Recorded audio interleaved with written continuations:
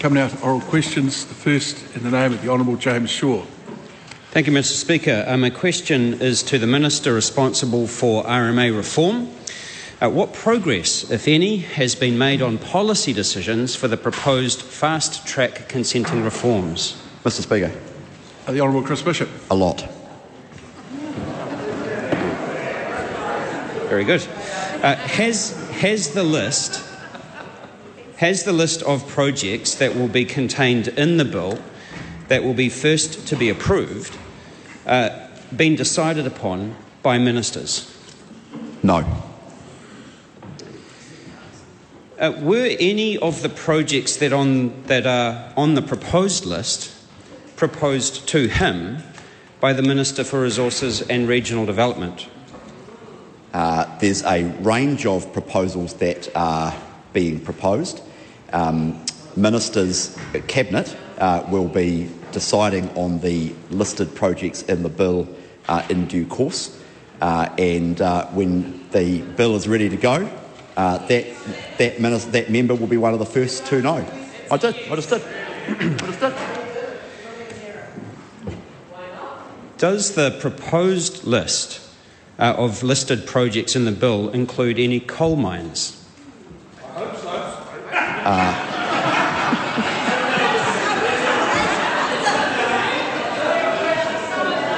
The Honourable Chris Bishop. As I say, there are a range of projects that have been proposed and are being proposed, but we are going through a process around the development of the bill now. What I've outlined to the environmental movement, what I've outlined to local government, and what I've outlined to a range of stakeholders is the broad, high-level framework of what Cabinet has agreed, and the finer details of the bill are being worked through as we speak. And as the member knows, it's a part of the government's 100-day program of action, so in due course, not too many sleeps to go, he will find out what the fast-track consenting bill looks like. Well, as part of the process that he's just outlined, Just a moment. Don't talk when someone is asking a question. James Shaw, the Honourable James Shaw. As part of the process that he's just outlined to the House, do the projects that are being included in the bill, has there been a climate impact assessment being done for those projects? We're not at the point where that would take place yet, and ministers will be taking advice about the appropriateness of that in due course. Has he sought assurances that the projects that are being considered for inclusion in the bill are not connected to any people or companies that have made substantial donations to any of the coalition parties?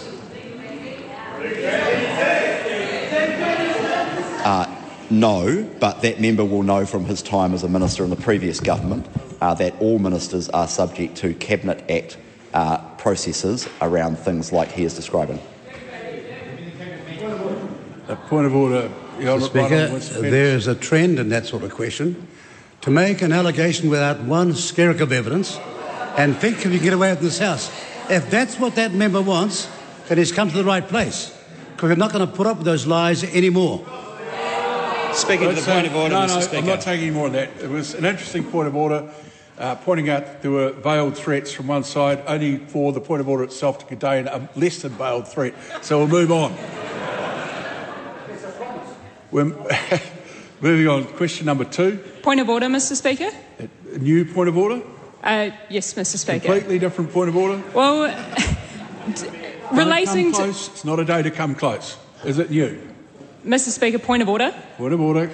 There has been a lot made in this House over the last few months about the use of the term lying.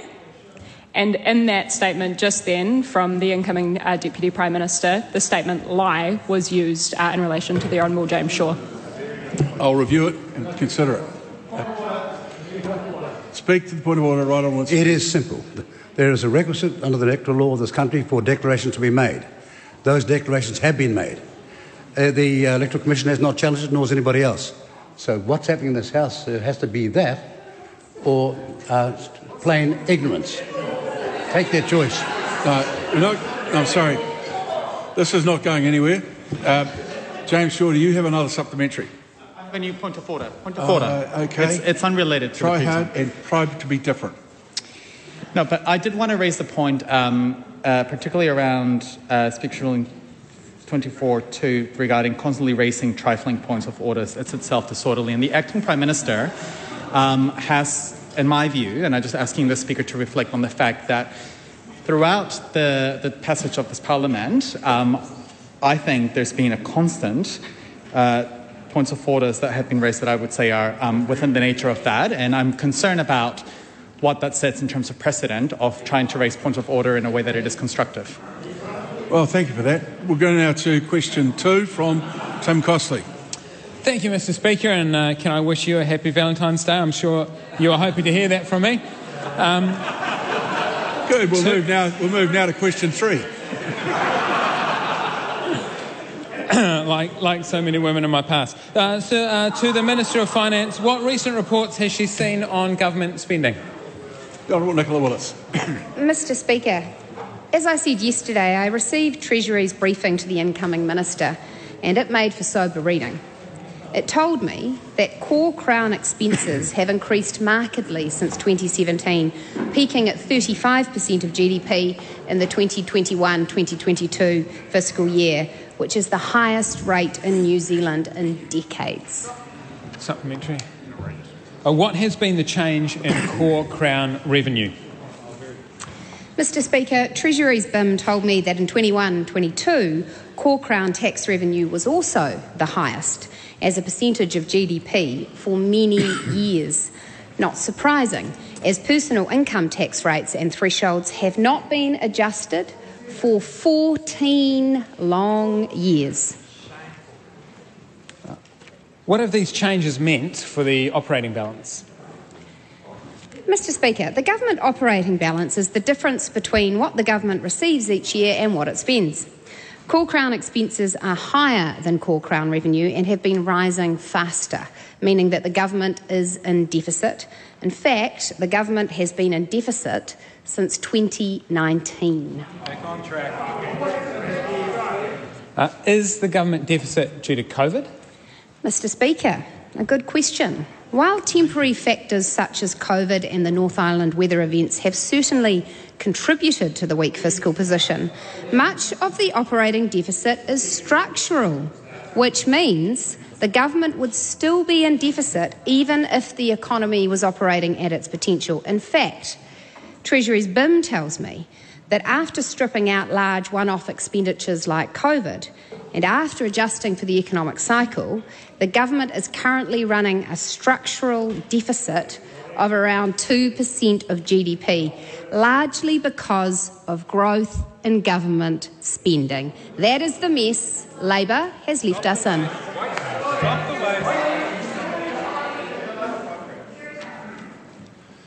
Question number 3 in the name of the Honourable Carmel Sepuloni. Mr. Speaker, to the Minister for Child Poverty Reduction, what advice has she received on the likely impact on child poverty of the government's policies? Honourable Louise Elson. Thank you, Mr. Speaker. The government receives a wide range of advice on the impact on child poverty of policies it implements across the board. Mr. Speaker, yes. How many children will be lifted out of poverty due to the government's changes to the indexation of benefits? Mr. Speaker, there's not one policy that will have a single impact on child poverty. Our government is directly focused, as the previous government was, in lifting the number of children out of poverty. Point of order, Mr. Speaker. Point of order, the Honourable Grant Robertson. Mr. Speaker, the supplementary question that the Minister asked was very specific, and the Primary also was on notice. I don't believe the Minister addressed the specific question that the member asked. The Honourable Chris Bishop. Well, the opposition might not like the answer, but the Minister did address it. She talked about how there is not one way of lifting children out of poverty, which directly addresses the question from the member. Speaking to that, Mr. Speaker, the point is that the member asked a question about a specific legislative amendment that the government is making, there is some obligation surely on the member, on the minister, to answer about that, because we have been urged consistently by previous speakers on both sides of the House to ask specific questions, ones that are not political in nature. That was what my colleague did, and the answer she got was a generic response that did not, in my opinion, address that question. That might be your opinion, but if you think about it, the question was about the specific policy. The answer was that perhaps the minister could have put the words in, that's a wrong assumption, or some other such, but it was about the fact that in the minister's view, just like the questioner has a view, there isn't one policy that answers it. Sorry, Mr. Speaker, the point, but that wasn't the question. The question wasn't, is there one policy? It was, what does this particular policy contribute? Those are actually materially two different questions, and the question that the member asked has not been answered. Good. Would the minister like to answer in a different way? The member asks a question about child poverty, and there will be a number of policies, including indexation, that our government will put in place to reduce child poverty. CARMEL SEPULONI. Mr. Speaker, did she receive the preliminary modelling showing that indexing main benefits to inflation leads to an estimated increase in the number of children in poverty over the forecast period? Mr. Speaker, there will be a number of forecasts that we look at around policies in a range of portfolios across the government that we are absolutely focused on reducing child poverty, including reducing the cost of living, growing the economy, improving attendance at school, and preventing preventable hospitalisations. Point of order, Mr. Speaker. Point of order, the Honourable CARMEL SEPULONI. Mr. Speaker, given that the bill I'm referring to is currently going through the House in urgency, and the preliminary modelling is attached to that bill in the supplementary analysis, I expect a straight answer, and I do not feel like that minister has responded adequately to the question. Yes, well, the difference between your expectations and what you feel about an answer doesn't necessarily mean that the answer hasn't been given. The question has been certainly addressed. Point of order, Mr. Speaker. Grant Robertson. Mr. Speaker, the difficulty with that approach is that there is not an unlimited pool of supplementary questions. And so in the House, we were allocated a certain number of supplementary questions, and therefore we have to use them in a way to extract the information. When a member asks a question, did a minister receive a particular piece of advice, that is an attempt to ask a specific enough question that it will get a specific enough answer. If we had an unlimited number of supplementaries, we could go down the path you're going. Tell you what, I fully understand your point of order. I'm not saying I'd be the original author of it, but it's certainly been used in this House before. To move us on, would the minister like to answer the question in another way again? The one individual piece of legislation that is before the Parliament at the moment, the figure is 7,000. Our government is absolutely focused on reducing the number of children living in poverty, and one of the areas we'll focus on is reducing the number of children in benefit-dependent home that blew out under that before government. You go any further, the question was about receiving some advice. Did you receive some advice? Yeah, and I told her the figure. Okay. CARMEL SEPULONI. Mr. Speaker, what advice has she received on her government's broader policies' ability to mitigate the forecasted risk of an estimated increase of 7,000 children under the AHC 50 poverty measure and an estimated increase of 7,000 children under the BHC 50 poverty measure due to the change in indexation? Mr. Speaker, I'm trying to make it simple to get an answer. So one piece of legislation, one policy of multiple that this side of the House will be focused on in terms of improving child poverty reduction, and this is one measure that has an impact of a suite of policies around the cost of living crisis that we are focusing on. So this is one of many. Mr. Speaker, what advice has she received about her government's intention to set targets for the number of beneficiaries with respect to perverse intentions that may be created in the system and the possible impact on child poverty? Yeah, I think we might have that question again, a little more slowly.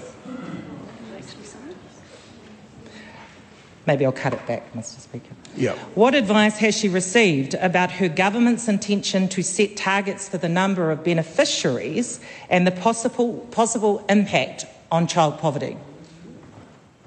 I've been clear about my priority about reducing the number of children in benefit-dependent homes, and there will be a range of advice that's coming to support that end. I'm open about it. Mr. Speaker, is her government committed to the child poverty reduction targets enshrined in legislation? And if yes, is she expecting to meet the targets? Mr. Speaker, just to put on record, the previous government was not on track to meet the targets. We supported the legislation when it was introduced. We're not making changes to the legislation, and our government will work incredibly hard to lift children out of poverty. Point of order, Mr. Speaker. Yes, point of order, CARMEL SEPULONI. I didn't ask about the government's track record. It was a very straight question about commitment to the enshrined targets in legislation and whether she expects to meet them, that her government expects to meet them. That explanation probably explains what the question was about, but I ask you to repeat that because I couldn't quite follow what you were asking either. So I think we'll move on. If you've got another supplementary, try that. That's it. Well, I'll give you an extra one to so you feel better. An extra question? Yeah. Does she agree with the Member of Parliament, Paulo Garcia, that there is dignity in poverty? Mr. Speaker, this side of the House is very clear that we need to lift children out of benefit-dependent homes to give them the shot at a great future that they deserve in New Zealand. Currently, 60% of the children in material hardship are in benefit-dependent homes. There is no dignity in them having poorer, worse outcomes because of the family circumstances they were born in. That's right. Well done. Thank you. Question number 4, Dr PARMJEET PARMAR. Thank you, Mr. Speaker. Mr. Speaker, my question is to the Associate Minister of Justice responsible for Treaty Principles Bill. Why is the government introducing a Treaty Principles Bill? The Honourable David Seymour. Well, thank you, Mr. Speaker. Mr. Speaker, next year it will be half a decade since this House passed the Treaty of Waitangi Act, saying that there was such a thing as the principles of the treaty. Since that time, Parliament has been silent about their definition, while the courts, the Waitangi Tribunal, the Public Service and many others have had their say. This government is introducing a Treaty Principles Bill to democratise that process of defining the treaty principles, because for the first time through this representative House of Parliament, all New Zealanders will have a say about what our founding document and our constitutional future means. Supplementary, Mr. Speaker. How will the Treaty Principles Bill honour the treaty? Mr. Speaker, the Treaty of Waitangi, or Te Tiriti of Waitangi, as our founding document, is enormously important to our past, but also to our future and our conception of ourselves as a country. The fact that it has been interpreted through a lens of principles upon which most New Zealanders have had not a chance to have any influence or say, I believe has diminished its mana and made it a source of division when it should be a source of unity. The Treaty Principles Bill and the debate surrounding it is designed to enhance the mana of Te Tiriti and ensure that all New Zealanders believe they are invested in its principles. Supplementary, Mr. Speaker. Supplementary. Will the Treaty Principles Bill abolish or rewrite the treaty like some people have claimed? Mr. Speaker, absolutely not. It is some people who I believe have been mischievous and misinforming the public. And I heard Willie Jackson, as if on cue, say who. I think he could answer that question for himself. Mr. Speaker, some mischievous people have made false claims. It is impossible to abolish the treaty. What we are doing is democratising the process of defining its principles, which have been going on for the last 50 years almost but without the vast majority of New Zealanders having any kind of input or say into it. This will enhance the treaty. It certainly will not rewrite the treaty itself, let alone get rid of it. It will simply democratise the definition of its principles. Yeah, good. The Honourable Willie Jackson. Mr Speaker, to the Minister, who is right, the Prime Minister who has said the Treaty Principles Bill was divisive and unhelpful, or the ACT Party who think it's all about freedom at the expense of Māori? Well, the Treaty Principles Bill does have the potential to be divisive, particularly when certain leaders in Māoridom who should know better threaten violence and uprisings instead of actually engaging in a democratic debate. So in that sense, the Prime Minister is absolutely right. And when it comes to the characterisation of my statements, I don't believe that this debate does come at the expense of Māori. So I actually can't agree with my own statement because that member has completely mischaracterised it, and misrepresenting other people's views is a major problem in any public debate. I hope that member will stop doing it. Supplementary. Willie Jackson. Mr Speaker, to the Minister, which iwi are supporting the bill? Is it Ngāti Whātua, Tainui, or his own tribe, Ngāti Rehia? And what feedback has he got in terms of support for the bill? Well, Mr Speaker, I've heard support for the bill from people up and down this country, and those people are Māori, they're non-Māori, they're old, they're young, they're from north, they're from south, they're from down, they're from town, they're from country. There is widespread support for the idea. In fact, the member may have seen opinion polling by Curia, which found 60% of New Zealanders support the principles in the bill, 18% oppose it, and maybe it's time for the member to get on board.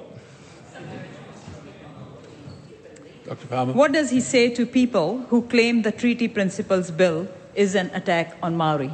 Oh, well, that's an excellent and well-timed question, because there are clearly people who would like to make the Treaty Principles Bill a debate between races. People that say that have bought in to the fetish of racial identity, that is our race, it is our ethnicity, it is our background and ancestry that defines us more than anything else. But the truth is, Mr Speaker, that there are Māori who agree with this particular kaupapa, there are Māori who disagree, there are non-Māori who agree, there are non-Māori who agree. And I think we just saw an example of that right now, because people won't be able to see, but off-screen, Rawiri Waititi is saying, who are these Māori who agree? Nicole McKee sitting beside him, and she said, me. And I think that sums up this debate perfectly well. And I think, Rawiri Waititi, my message for you is keep heckling, brother, because you help more than you realise.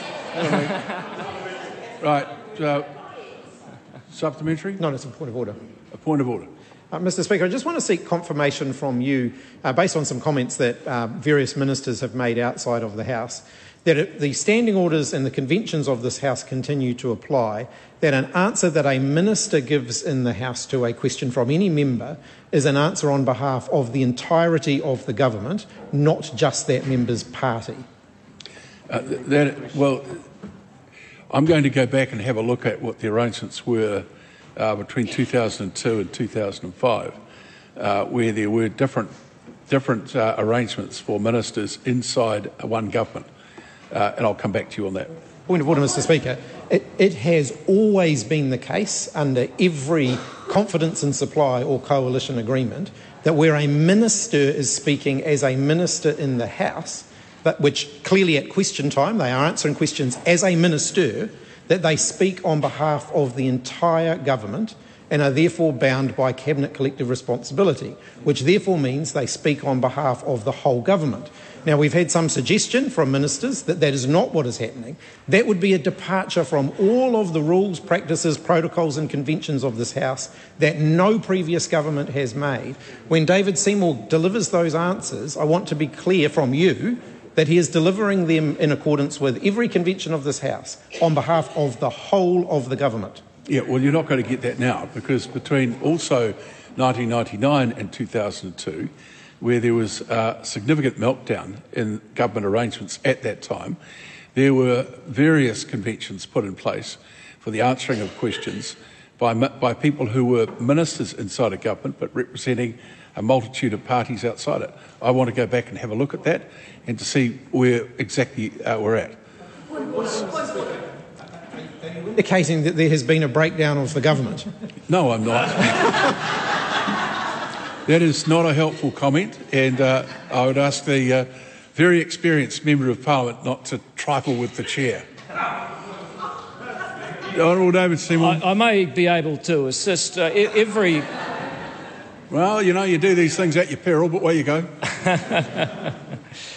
Mr Speaker, I may be able to help the member. Every answer I have given is as the Minister responsible around the intentions behind the kaupapa that I'm bringing on behalf of the government. I have not portrayed myself... That's enough. No, 1 second. I have not portrayed myself as representing any cabinet decision. Honourable, Thank you. The Honourable Member. I like your matakitanga, Mr Speaker. Given the Associate Minister of Justice has become an expert in Te Tiriti o Waitangi, can you tell me how many Māori chiefs signed Te Tiriti o Waitangi? Well, first of all, it's approximately 500, but learning is a journey, and I expect to learn more. Perhaps the member would like to come on this kaupapa with me. Supplementary. Has he spoken to both sides of the treaty in regards to this bill? That's te iwi Māori and also King Charles.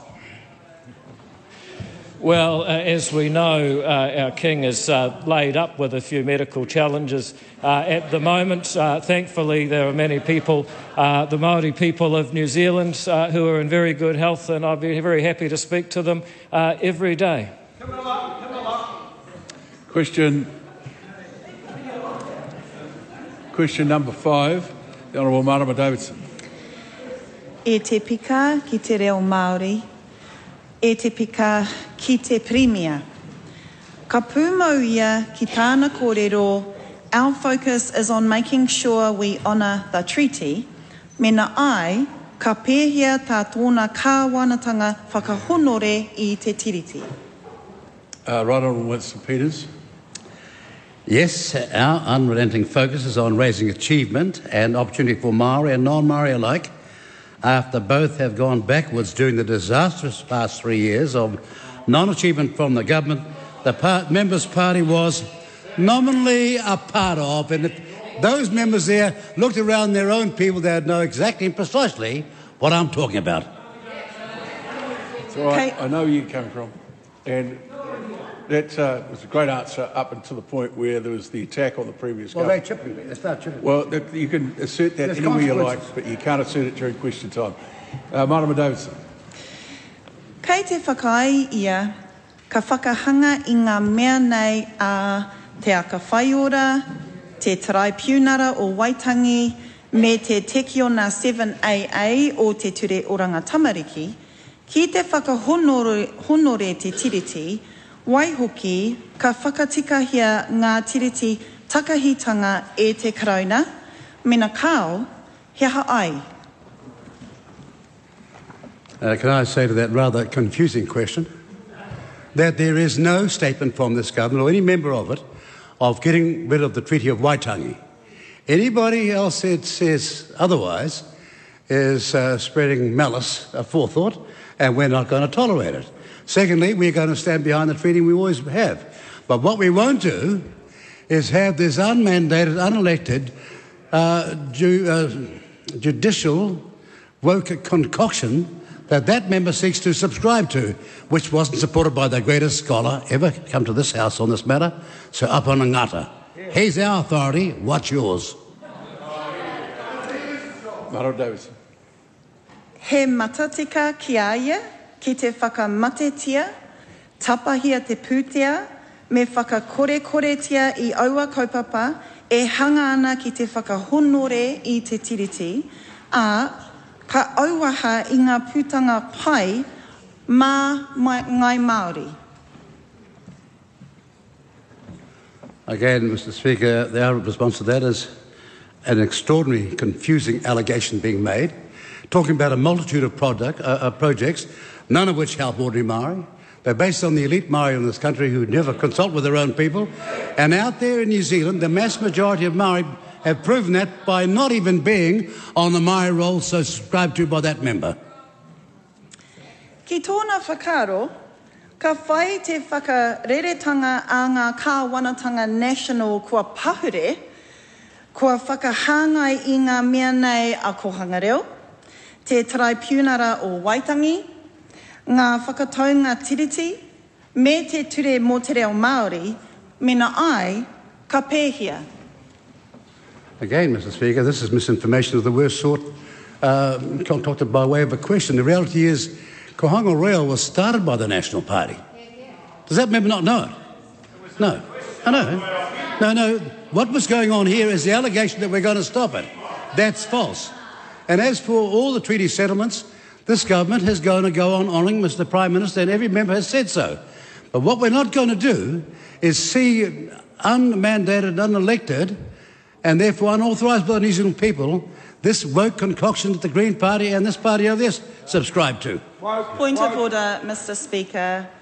I am happy to repeat the question again and slowly for the member's benefit, because he is accusing my question. No, sorry, that's not going to happen. Do you have another supplementary? I do. Please carry on with that.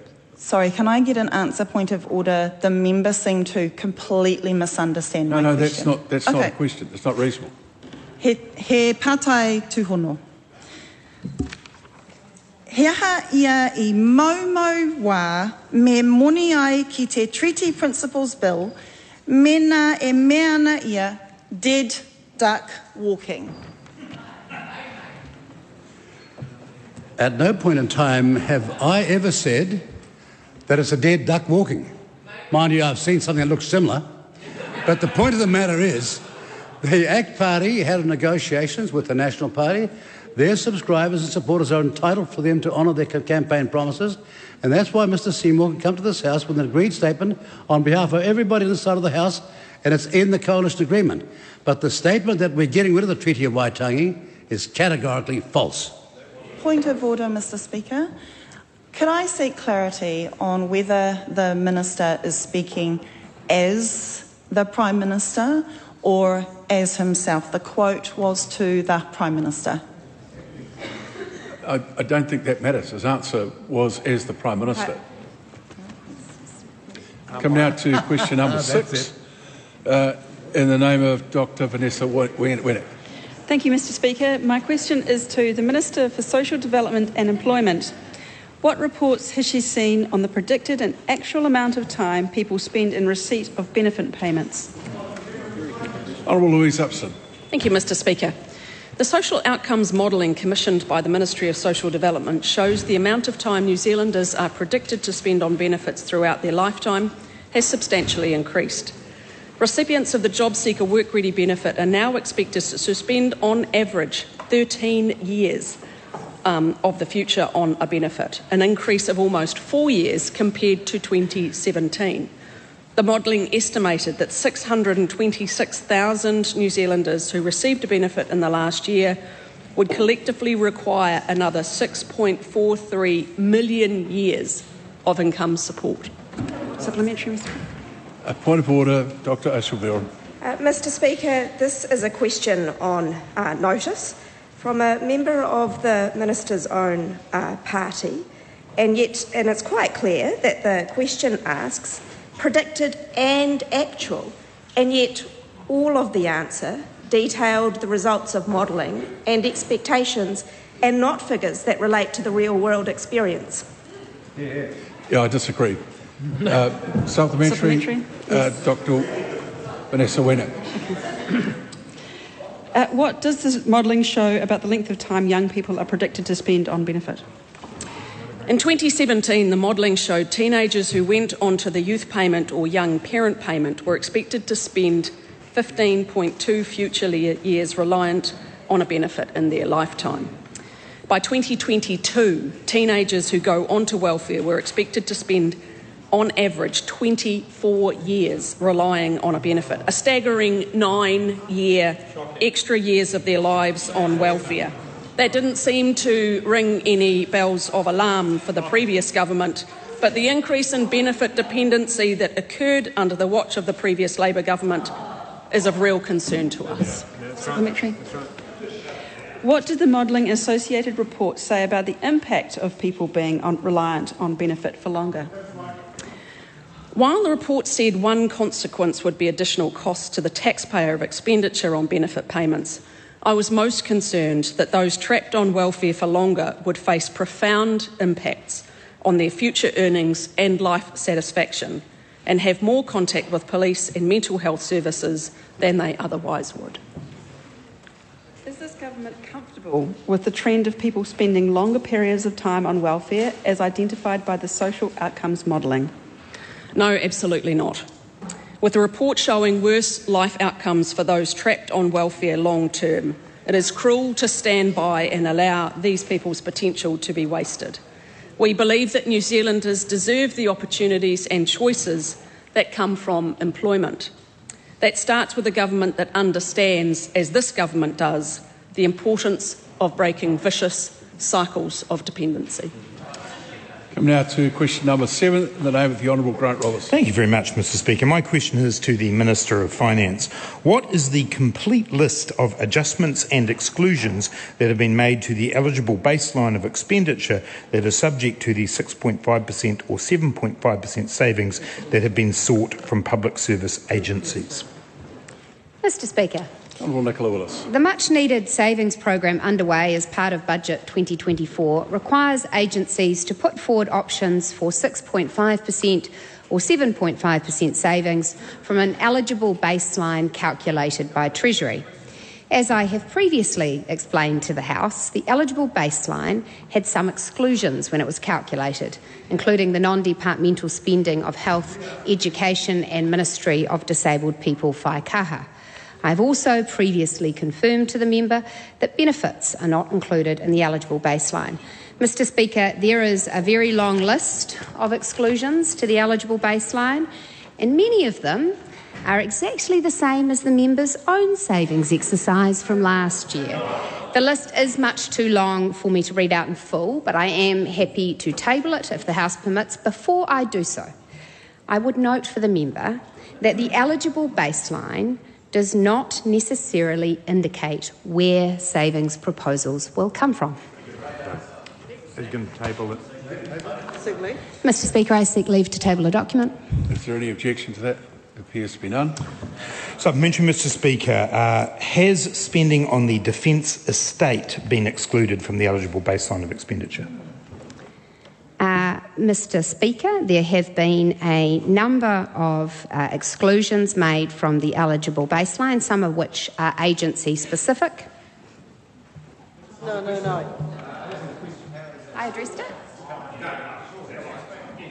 I've addressed the question. The Honourable Chris, Right Honourable Chris Hipkins. The member just said that she was tabling a list. She's asked if something was on the list. She hasn't even got anywhere near to addressing it. Mr Speaker, I'm very happy to help out Mr Hipkins. The list which I am tabling and which perhaps members would like to read specifically notes other agency-specific exclusions. Supplementary question, Mr Speaker. Supplementary. Is the defence estate one of those agency-specific exclusions?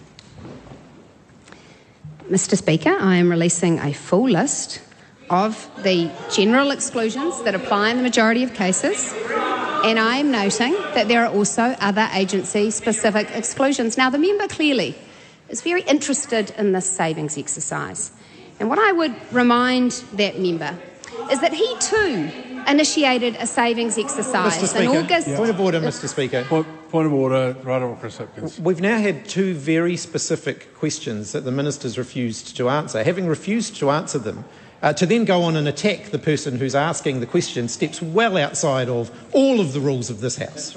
Yeah. I just asked the Minister to address the question that was asked, which is the Defence Estate expenditure part of the other agency exclusions? Mr. Speaker, as I said to the member in answer to my primary question, baselines have been calculated in order to create a quantum of saving target. That does not indicate where savings will come from.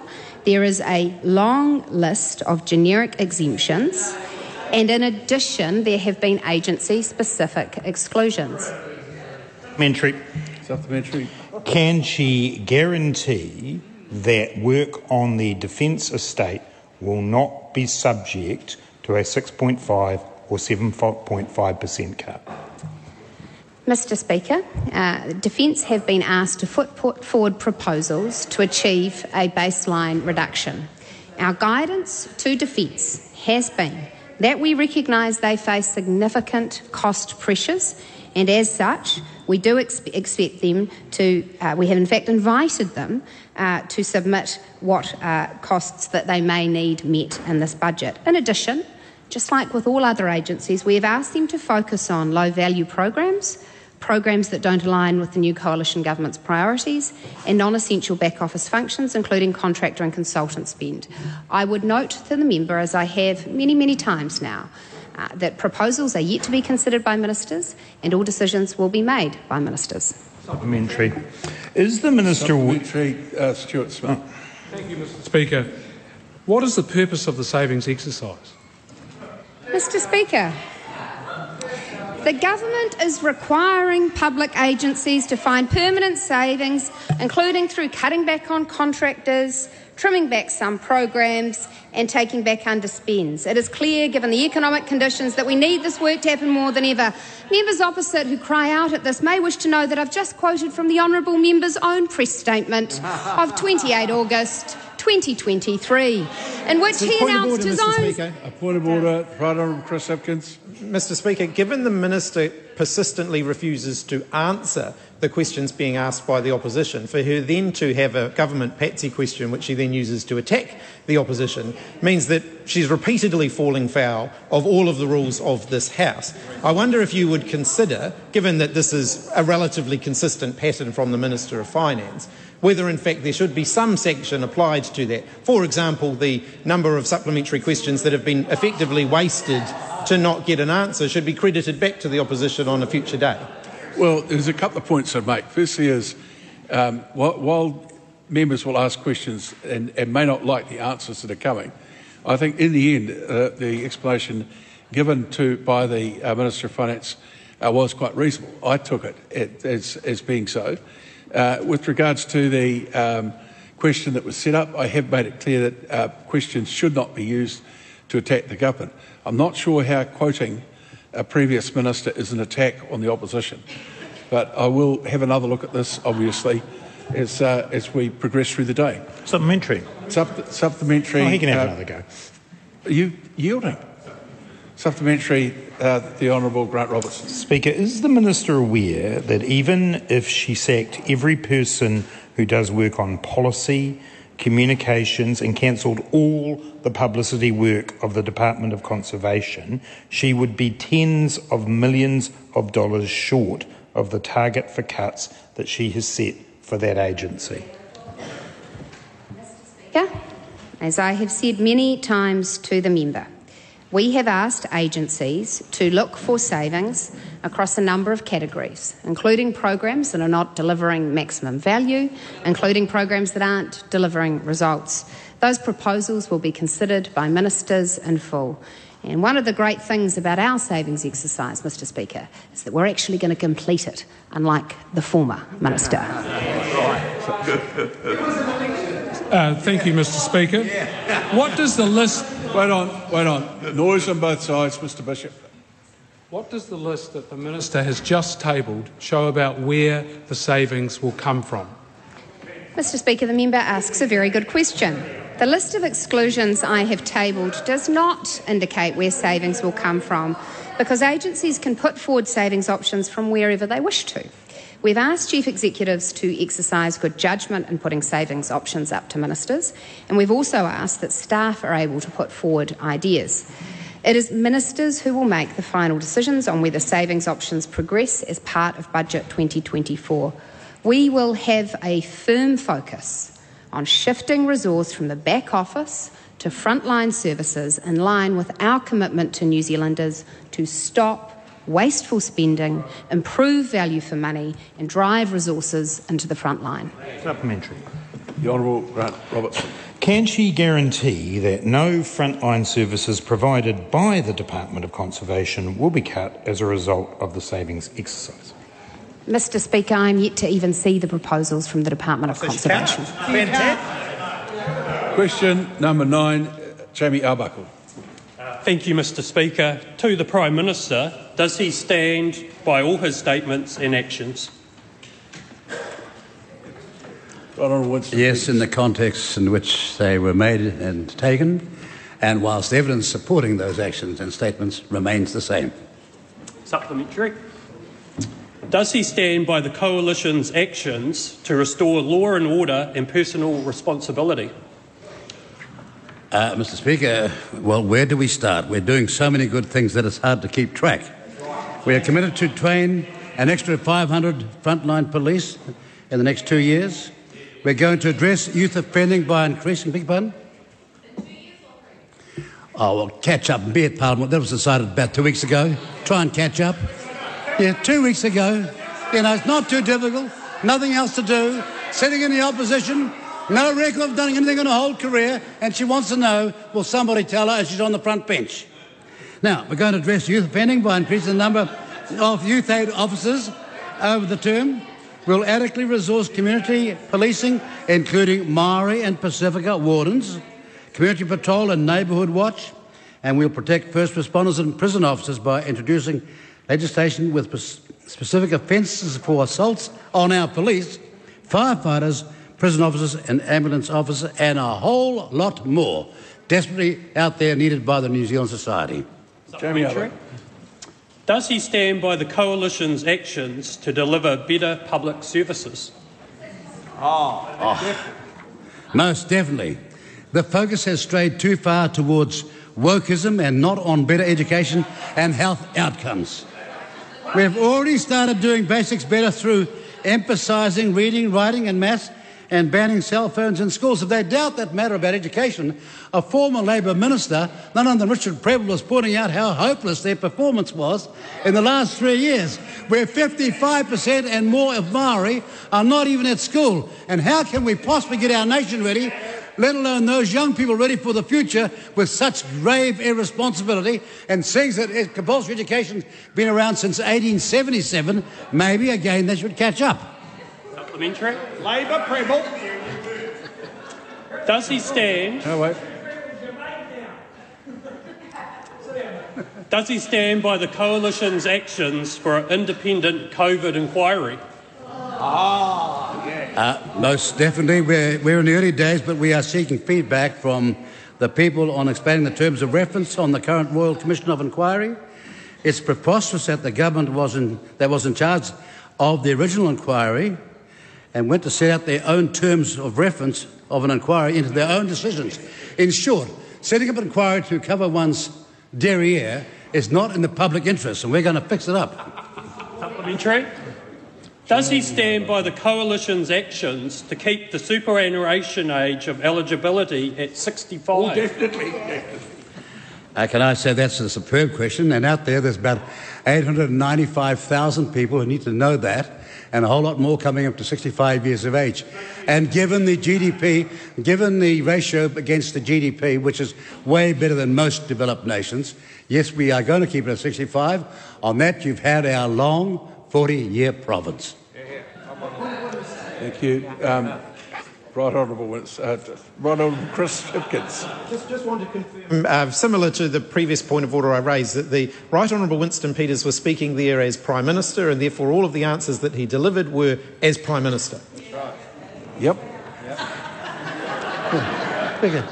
I was responding to the coalition agreement. We made sure it's in the coalition agreement. No, that's the point. Yeah. Good. Question 10, Dr AYESHA VERRALL. Question 9, sorry.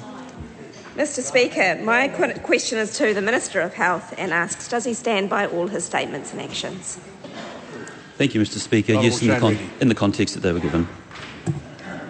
Does he agree with Shane Retty, who said in the primary care sector it's really hard to see a general practitioner anytime soon?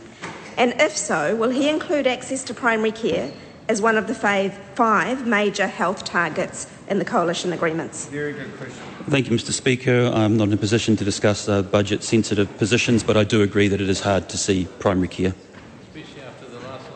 Does he agree with Shane Retty that this government will take actions to improve the health outcomes for all New Zealanders?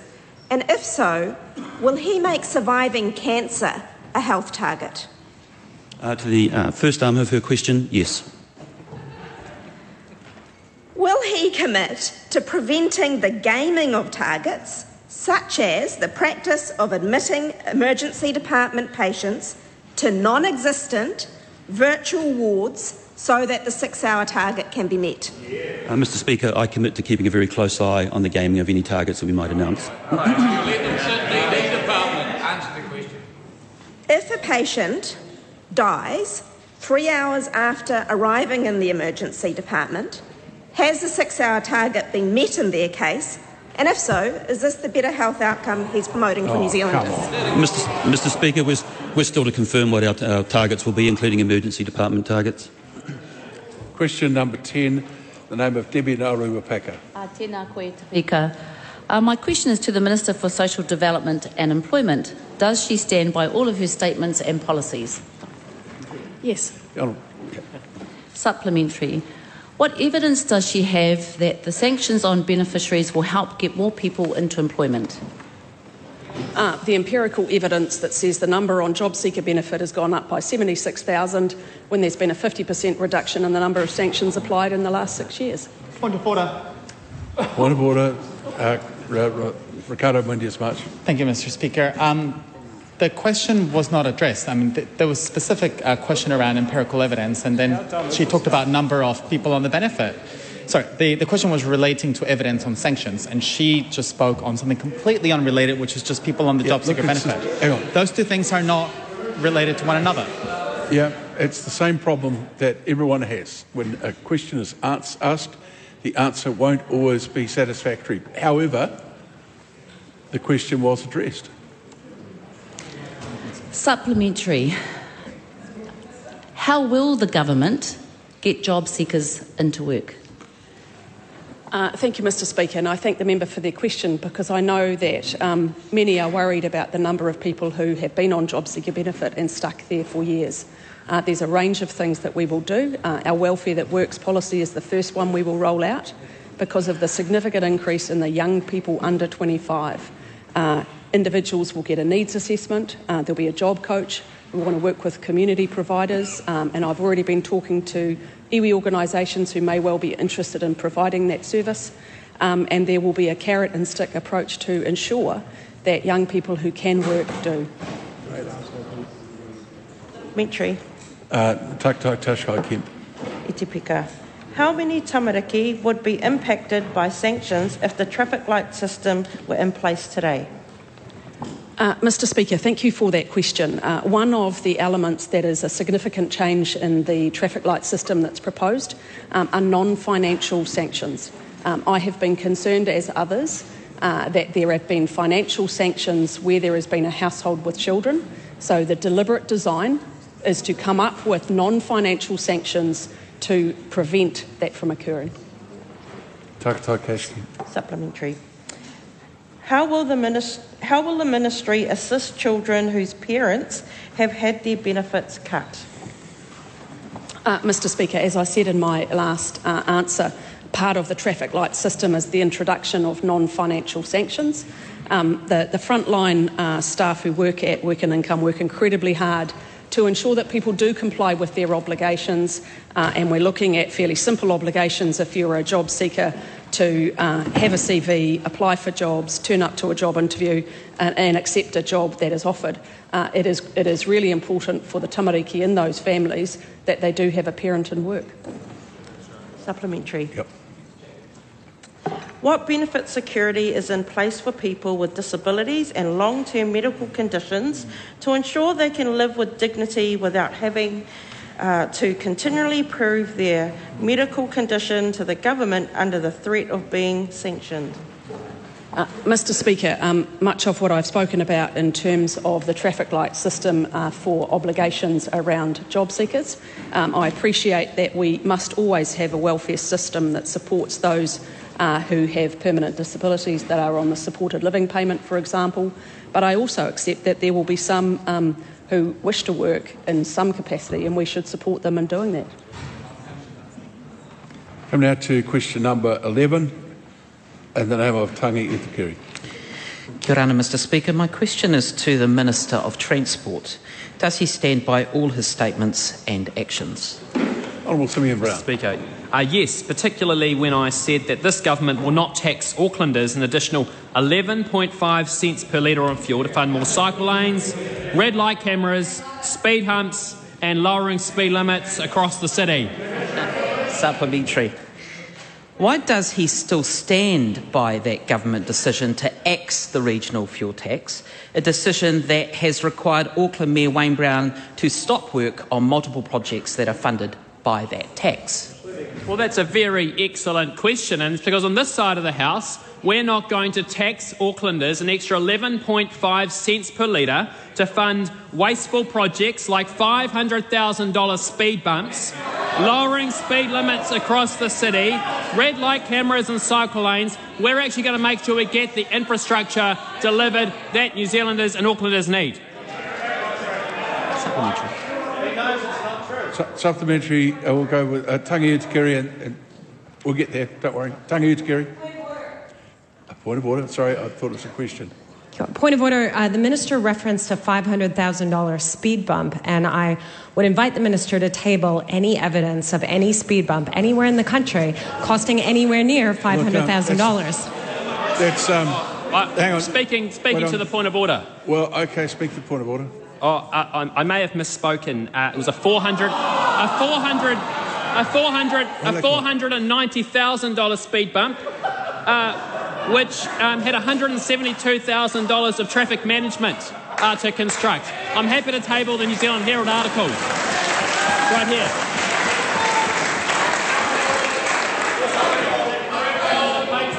We'll just okay, we'll all come down and listen to the question from Tangi Utikere. Thank you, Mr Speaker. Who was correct? Simeon Brown, when he said, the reality is projects can still be funded by Auckland Council and Auckland Transport. They just won't be receiving a regional fuel tax in order to fund. Or Wayne Brown, when he said, the government's announcement therefore creates significant funding uncertainty for a large portion of Auckland Transport's capital program. Well, this government will be ensuring that the remaining regional fuel tax revenues, over $300 million, which is 2 years' worth of collection of Aucklanders, will go into delivering the priority projects such as the Eastern Busway, the City Rail Link electric trains and local roading projects. But what we won't be spending money on and won't be taxing Aucklanders more for is wasteful projects which aren't priorities of this government. How is threatening to legislate any time a mayor makes a decision that the minister disagrees with in line with allowing councils to make their own decisions in the best interests of their ratepayers? Well, I completely reject the premise around threatening. We've sat down and we've discussed the priority projects, and the legislation we are putting to this Parliament will ensure that the remaining revenues, over 2 years' worth of tax revenue taken from Auckland motorists, go towards those priority projects. What does he say to National MP Simeon Brown, who said that the Eastern Busway was the first thing he thinks of in the morning, the last thing at night, and is in his thoughts probably 100 times a day in between? Or to National MP Erica Stanford, who led a petition to secure funding for the Glenvale Road East Coast Road realignment project now that the full completion of those projects have been sent to the scrap heap? Well, Mr. Speaker, what I say to those members is that those projects will be prioritised for the remaining funds, that the revenues which have not been spent but have been collected from Auckland taxpayers will be prioritised to those projects. But I'd also say to the member Simeon Brown, I wish the Eastern Busway a happy Valentine's Day. Helen White. Thank you. How can the Minister justify creating a $1.2 billion shortfall in the plan to decongest Auckland over the next 4 years when congestion will cost us about $5 billion in productivity in the same period?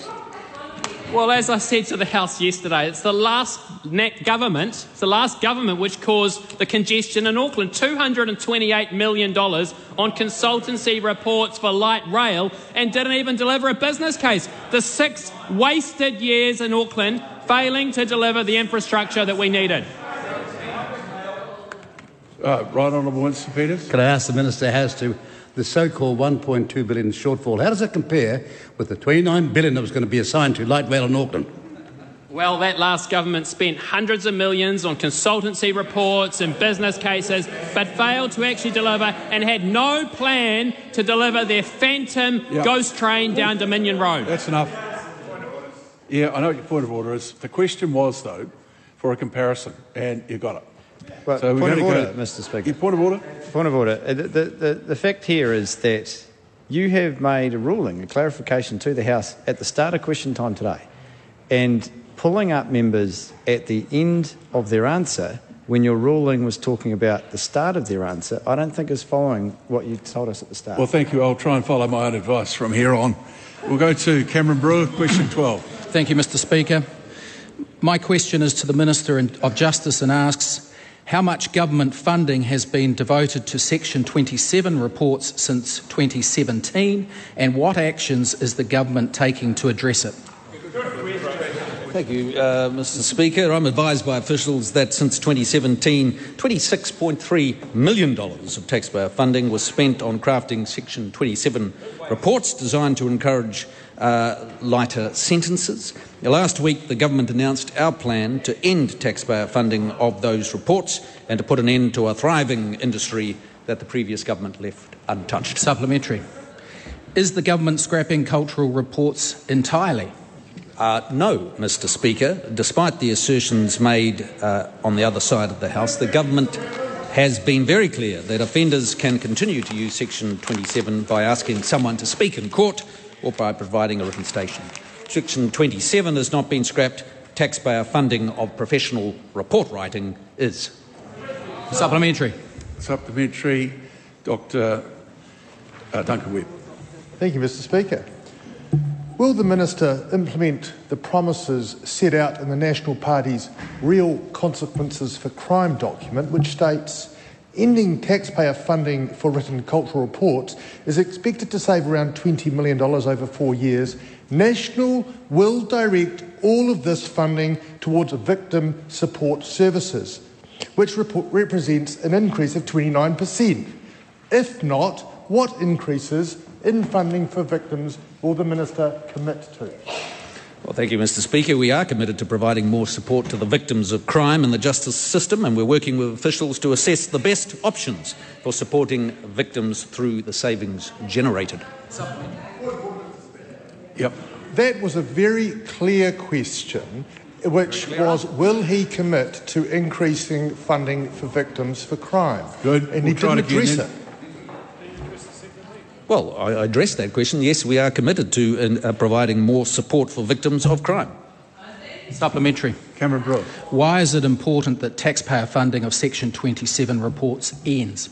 Well, because there is a great deal of pressure on the legal aid budget and we need to spend our money wisely. Supplementary. Duncan Webb.